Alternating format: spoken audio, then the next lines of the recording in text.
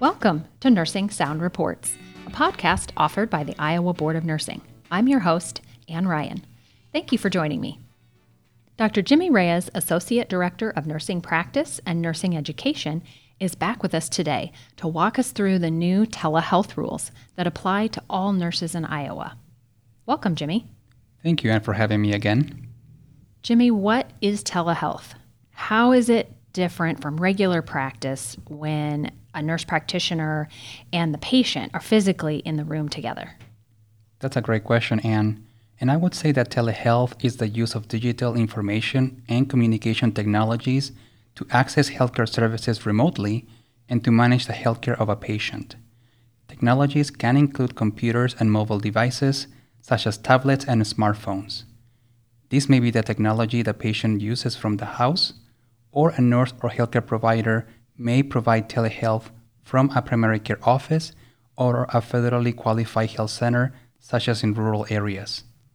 Telehealth can also be technology that the healthcare provider uses to improve or support healthcare services. When were these rules added, and what's the purpose?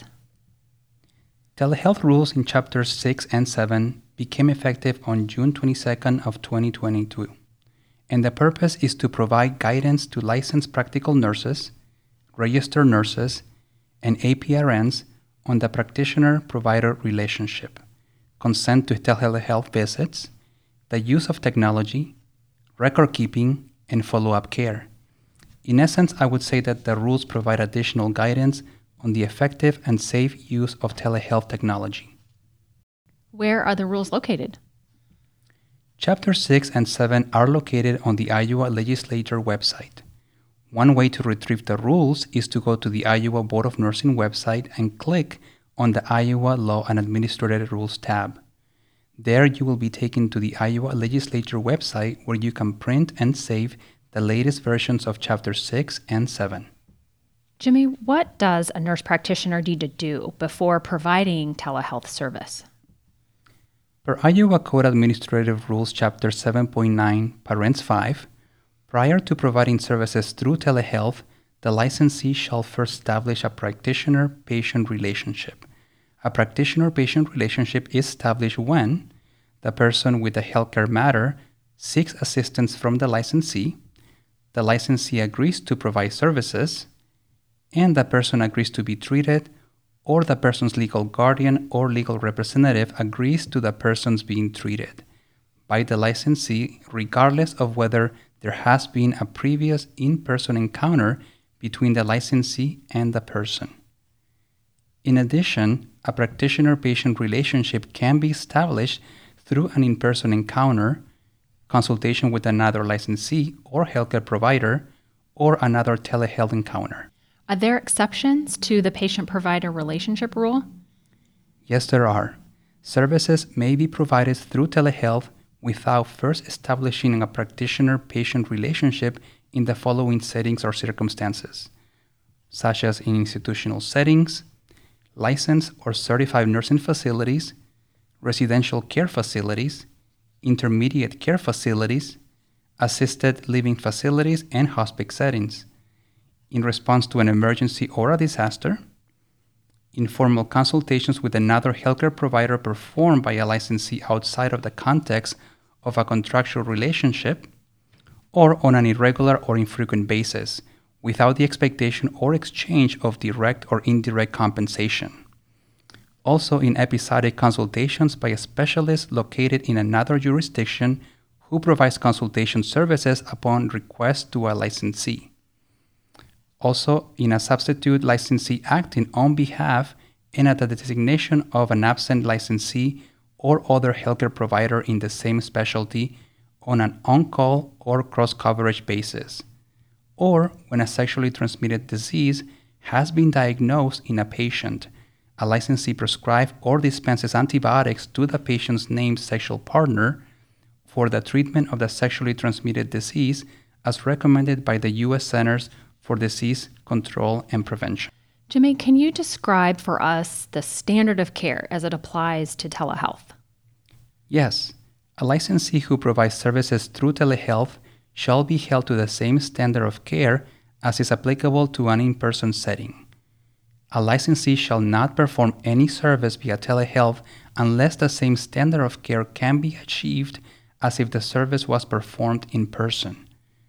Prior to initiating contact with the patient for the purpose of providing services to the patient using telehealth, a licensee shall review the patient's history and all relevant medical records and determine as to each unique patient encounter whether the licensee will be able to provide the same standard of care using telehealth as would be provided if the services were provided in person. Does the patient need to consent to receive services via telehealth? Yes. Prior to providing services via telehealth, the licensee shall obtain consent from the patient or the patient's legal guardian or legal representative to receive services via telehealth. Is it important to know where the patient is located? Yes. A licensee who provides services through telehealth to a patient physically located in Iowa must be licensed by the Iowa Board of Nursing. A licensee who provides services through telehealth to a patient physically located in another state shall be subject to the laws and jurisdiction of the state where the patient is physically located. So, are there any limits to services that nurses can provide via telehealth?